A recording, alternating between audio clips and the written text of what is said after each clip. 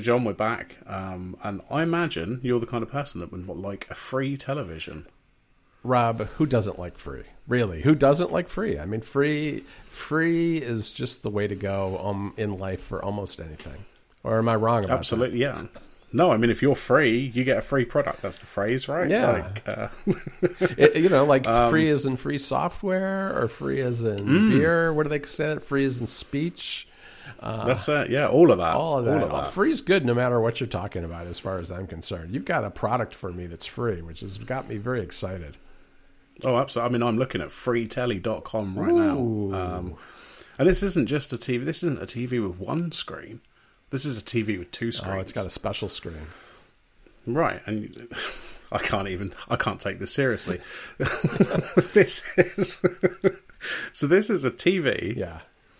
With a secondary, a TV touch bar, if you will, below it. A very skinny little... Yes, although you're not supposed to touch it, you just get fingerprints on it, I think, is all you'd accomplish by touching it. Yeah. It's got a little sort of... just a very... maybe like a third of the height of the TV underneath, right? Again. With kind of a sound bar in between the TV and this bar, basically, right? Right, and the sound bar, I think, has a camera in it as well. Mm-hmm. These all sounding good for a free product so far. Yeah, I mean, you get extra. You get a second screen until you realize that second screen is basically dedicated to advertisements. Now, when you go to their website, the first thing you'll see is that about 3/4 of it, you get the weather, you get the NBA scores, you get your stock ticker, because who doesn't need that everywhere? I mean, Apple knows that much. you get some headlines down the bottom about King Charles and Prince Harry, and then you get an ad which is nothing but the Kia logo, which is an odd choice, because the new Kia logo is not particularly recognizable. When I look at it, all I ever see is 9-inch nails backwards. Yeah. That's to me what that is. Yeah, totally agree. But in any event, this is a free TV.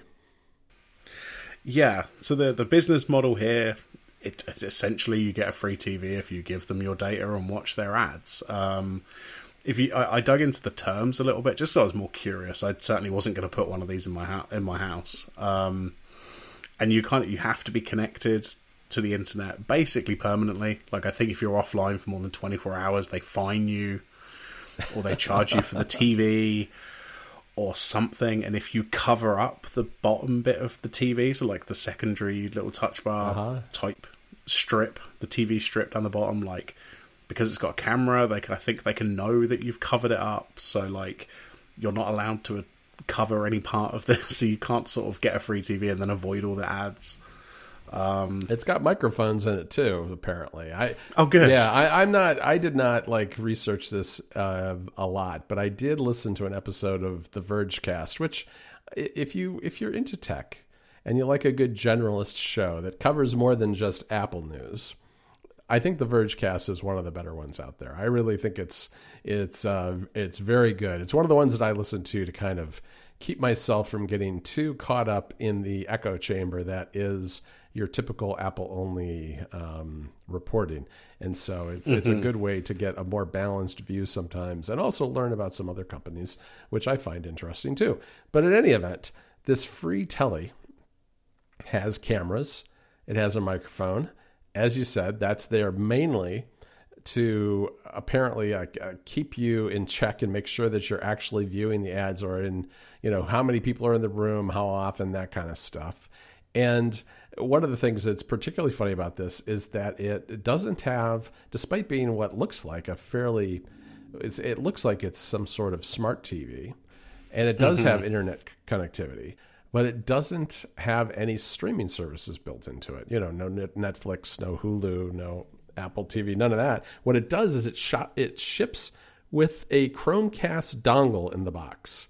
Now, it doesn't specify who the maker of this is. It's some sort of Android TV streaming stick for casting and streaming through that. And I guess the Verge people assumed that this was done this way to avoid the royalties that would come with having to have the hardware built into the set itself. So instead, they throw a little stick in the box there that you can hook into one of the HDMI inputs, which is really pretty bad. There you go. You get a free dongle with your free telly. Exactly. It's this. I am still, even though we're talking about it, The Verge has spoken about it. You know, it was a bunch of places reported on it. Yeah. I'm still not convinced this isn't a joke. It's so I guess it's running some fork of Android. I know that. If you don't watch the ads, if you somehow disconnect or cover the bottom part, they charge you, at least in the United States, they charge you $500 for the TV. And one of the other points The Verge had is if all they're doing is charging you $500 for this TV, you got, for a 55-inch supposedly 4K HDR display, you got to imagine that this is a pretty low quality panel. It's got to be. I mean, you know, as somebody who's just bought a TV a little bit bigger than this, but essentially this kind of spec. Yeah, that's kind of the sweet spot size, 55. But it's not. It's, you know, that's a good size. That's a good size panel. I mean, they really start getting really expensive over 70, but still, they're more than $500, especially if they're 4K usually. Yeah, this is just a very strange. This seems like a really good way for a VC to throw away money very quickly. Yeah, it does. You know, you're shipping huge bits of hardware around the country. You've somehow got to, you know, charge people's cards or go and collect these TVs if people don't want them anymore. Like this is a very strange. Yeah, how does that work? Strange idea. Yeah, how does that work if you just don't want the TV anymore? I mean, if it has to be connected, do you get a bill the minute you unplug your TV and put it to the curb? You know, like if it breaks and you can't use it anymore? Yeah, I have no idea. Like I said, this feels like this won't last 6 months. No, you know, I don't think anyone's actually got their hands on these yet. You know, they've put this page up and we've all gone, oh, it says free telly, like, what a stupid product. But I guess we'll see if anybody actually ever gets one of these shipped, or if some marketing company goes, haha, it was a joke. It was, you know, this is an art installation about privacy or something. Yeah, they compared it to the QCat on the Vergecast, which I thought was pretty funny. The QCat was a cat-shaped barcode scanner that you could scan QR codes with in the early 2000s. It was, then the whole notion was that you would take these scanners while you're sitting at your computer. They connected by USB-C, they're USB-A, and you would scan QR codes in print magazines to learn more about products. Sure. And that lasted about 6 months. You should look it up sometime. It's CUE, cat, I think. So. Okay. Yeah. There's a very, very good, it's one word. There's a very good Wikipedia page about the QCat, and they look very funny. And a lot of people, I think, oh yeah, they weren't even USB-A. They're showing it now. They had a PS2 connector, the type the type you used to use for keyboards, I believe, right? And yes, and they were they were a lot of people hacked them. The company started suing people for hacking them.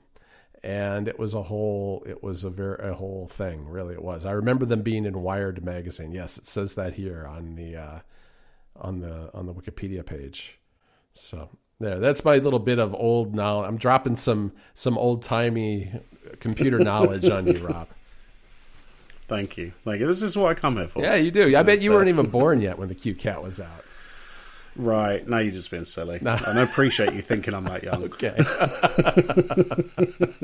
All right. What else you want to talk about today? Because I know that I guess you want to talk about the Beats headphones, right?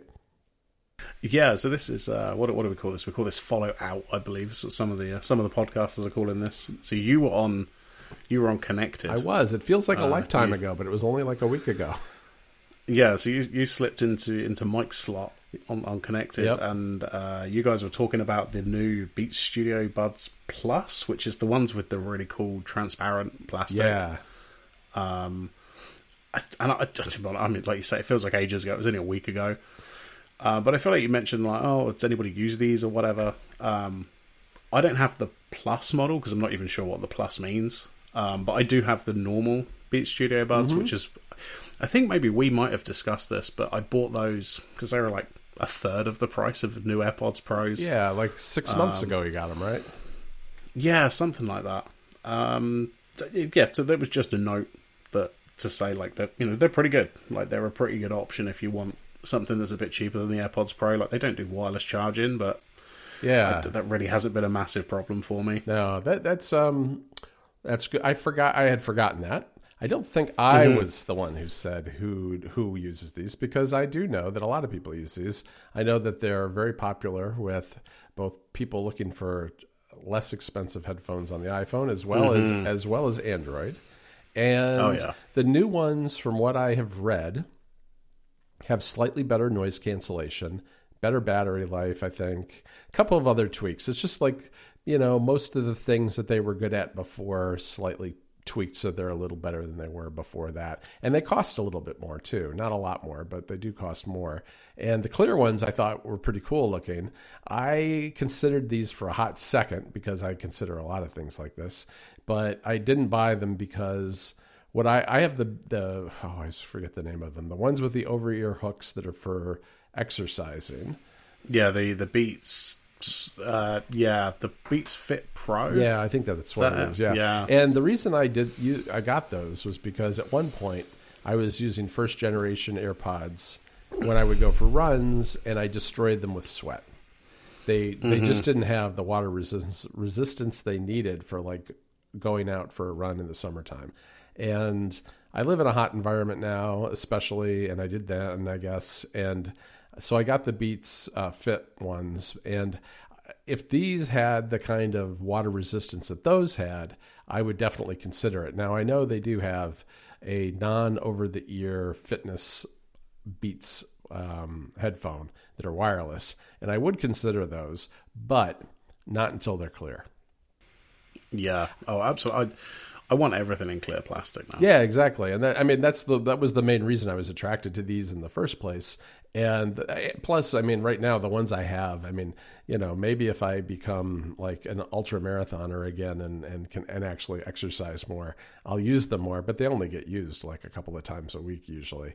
So they're lasting basically forever. And until they break, I don't really need any new ones. So I'm going to stick with the ones I have and, see how it goes. But you got some other new headphones recently. I did. These fit into the very similar category of what I bought the Beats Studio Buds, whatever the hell they're called. Yeah.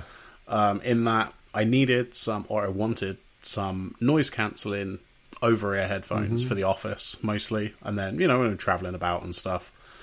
But I didn't want to spend a huge amount of money. And I'd heard good things about Anker's Soundcore range. They've got some like little wireless like AirPod Pro type things, and they've got a whole bunch of different headphones. And I had a look around. They've got the Q20s, which I think were their first over-ear ones, and they seemed like pretty good. I sort of watched a few reviews, and then I saw they were micro USB, and I'm like, well, I'm not buying those. It's ridiculous. It's 2023. I'm not buying anything with micro USB anymore. That's ridiculous. So I jumped up to the Q30, that's just like obviously their newer model over the Q20. Right. And when I was browsing, Amazon had a one in their warehouse, which was like a certified refurbished, and 25% off that refurbished price. So I paid like 50% of the retail price for these. They turned up, and as far as I can tell, somebody had literally just returned them to Amazon. They'd never even been opened. Like, they were still factory sealed. So I got a hell of a bargain on them, which was nice. But, yeah, the noise cancelling is not as good as, like, some of the higher-end ones. Right. Some of my colleagues have got some of the Sony ones and Bose and stuff like that, which, they're in the sort of £300 range. Right. But these kind of do the job, once you've got... If the noise cancelling is good enough, like once the music's playing as well, you're not going to hear anything anyway. Yeah. So yeah, I'm really impressed with them. Like they're pretty comfy. I've been wearing them, 5-6 hours a day at work. Oh, that's cool. When I'm in the office, and yeah, I think I paid £42 for these or something, which is good. Really not a lot of money. Yeah, and the battery life's been really good. I haven't charged them since I bought them, and I've had them like 2 weeks. I didn't even charge them when they came out of the box. I was just like, yeah, whatever. I'll just use whatever's on there. And still going now. Like I say, they're pretty comfortable. The sound is pretty good once I messed around with the equalizer. Because they've got a little iOS app that you can download to edit how it sounds, and I messed around with that a bit. I found something I like for the kind of music I listen to. These are a pretty good option if you're sort of looking for something that's a bit cheaper than, you know, the high-end ones that everybody knows about. Right. You know, I think that the reason that micro USB still persists, and especially, is really for those kind of products like the Q20, which are the cheaper headphones, because I got to imagine that the licensing for that port is a lot cheaper at this point because it's been around for so long. You know, I think that that's what it is. And I think it's like a lot of times you still see it in like some camera equipment and other audio gear and things. And it's, to me, it's just like at this point, mostly a cost cutting thing for a lot of these companies, I think. Oh yeah, definitely. I mean, we've been buying a few bits for the baby and stuff that have rechargeable batteries. Yeah. All of that stuff is micro USB. Like none of that is USB-C. Interesting. Which, you know, is fine. We've just got a couple of micro USBs in the kitchen. Yeah. Just for charging this stuff, which is really, it's not a problem. Right. You know, but for something for me personally, I was like, no, I'm gonna upgrade a bit and go for the USB-C version. Yeah, it's a little more of a problem if you're like carrying it to work or traveling or whatever, because it just means another cable, which is just kind of a hassle. But you're right. I mean, I know people get very upset about cables and connectors. I wouldn't want to upset the dongle industrial complex. Yeah, no, definitely not. So definitely not. You know what? I should tell you about something, Rob. I should tell you about a new iPad Pro I've been using. I got a fancy iPad Pro from Apple because I've been testing out Logic Pro for iPad and also nice. Final Cut Pro for iPad. And spoiler, they're both good. Logic is a lot better than Final Cut Pro in terms of its polish. I think Final Cut Pro, they must have run out of time. It's not quite as compatible with the Mac version as Logic is. Logic is, I quite like Logic. I think it's, I think the design is superior to the Mac, but it's not quite as capable as the Mac either. But I'm not here to talk about that. I'm here to talk about the latest iPad Pro, which is not even an iPad that I got myself because I was like, well, the iPad doesn't really do much more than it used to, so why would I buy a new iPad? And I didn't. So they wanted, of course, for me to have the best experience with the these Pro apps, because they do push this thing. I mean, especially Final Cut, the battery takes a hit while you're editing video. But I really like things like Hover. I mean, I know this is not new anymore. It came out last fall, but you know, the main hardware difference now is that the screen, you can hover over things and it actually previews things. Now, Logic doesn't take advantage of this, but Final Cut Pro does. And what's really neat is, like, say you pause your video in a particular place. You can take the pencil and you can hover over the timeline and you can preview the track, your video track with sound by hovering over it and scrub through the video until you find something you want and then tap it to move the playhead there. Whereas, and if you don't tap it, you know, the playhead doesn't move. It's scrubbing through this stuff without actually changing the playhead, which, you know, presumably you stopped it in a place you wanted it to be. So that's actually a good thing to have it not follow the hover. And so that's kind of cool. I haven't used it in a lot of other places. I mean, it does things like kind of makes the icons wiggle right before you tap on them on the screen. But beyond that, I don't know. It's a pretty cool iPad. It's very much like the one I have, but this one, you know, Apple loves the white keyboard case. They sent it to me, and I'm waiting for it to look dirty. So far, mine's okay though. I mean, it's not like I use the iPad all day long, so I haven't really. But I haven't really, you know, I don't know. I haven't taken it anywhere dirty, I guess. I've tossed it in my backpack. You know, I was away for the weekend and I tossed it in my backpack and it survived that. And I've been carrying it around the house and stuff like that. But it's still looking good. My understanding is it will look dirty eventually.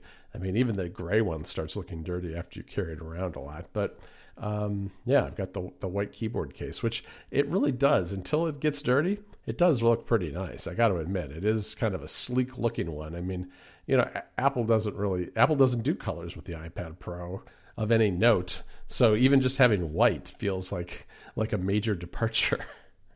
Oh yeah, I mean professionals don't need colours. No, John. they don't. We know this. We know this very, very well. But, I don't think I ever told you. I went and saw the yellow iPhone.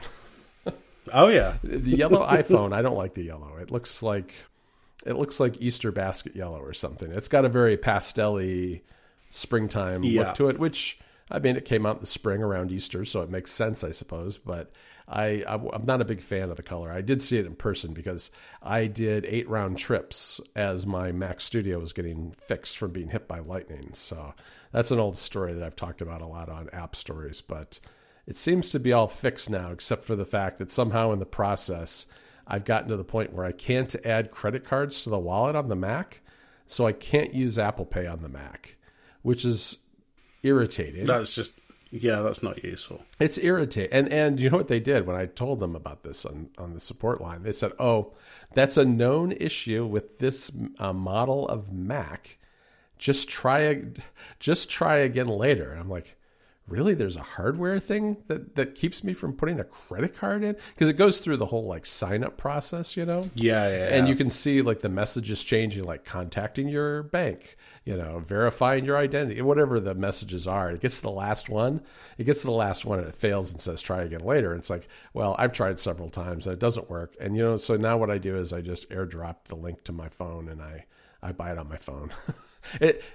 It's not as big a deal as you might think, only because like the drop in your credit card information in a Safari form works totally fine. It's just when it's an Apple Pay button on a website, which is actually a very convenient way to buy things because it's so streamlined.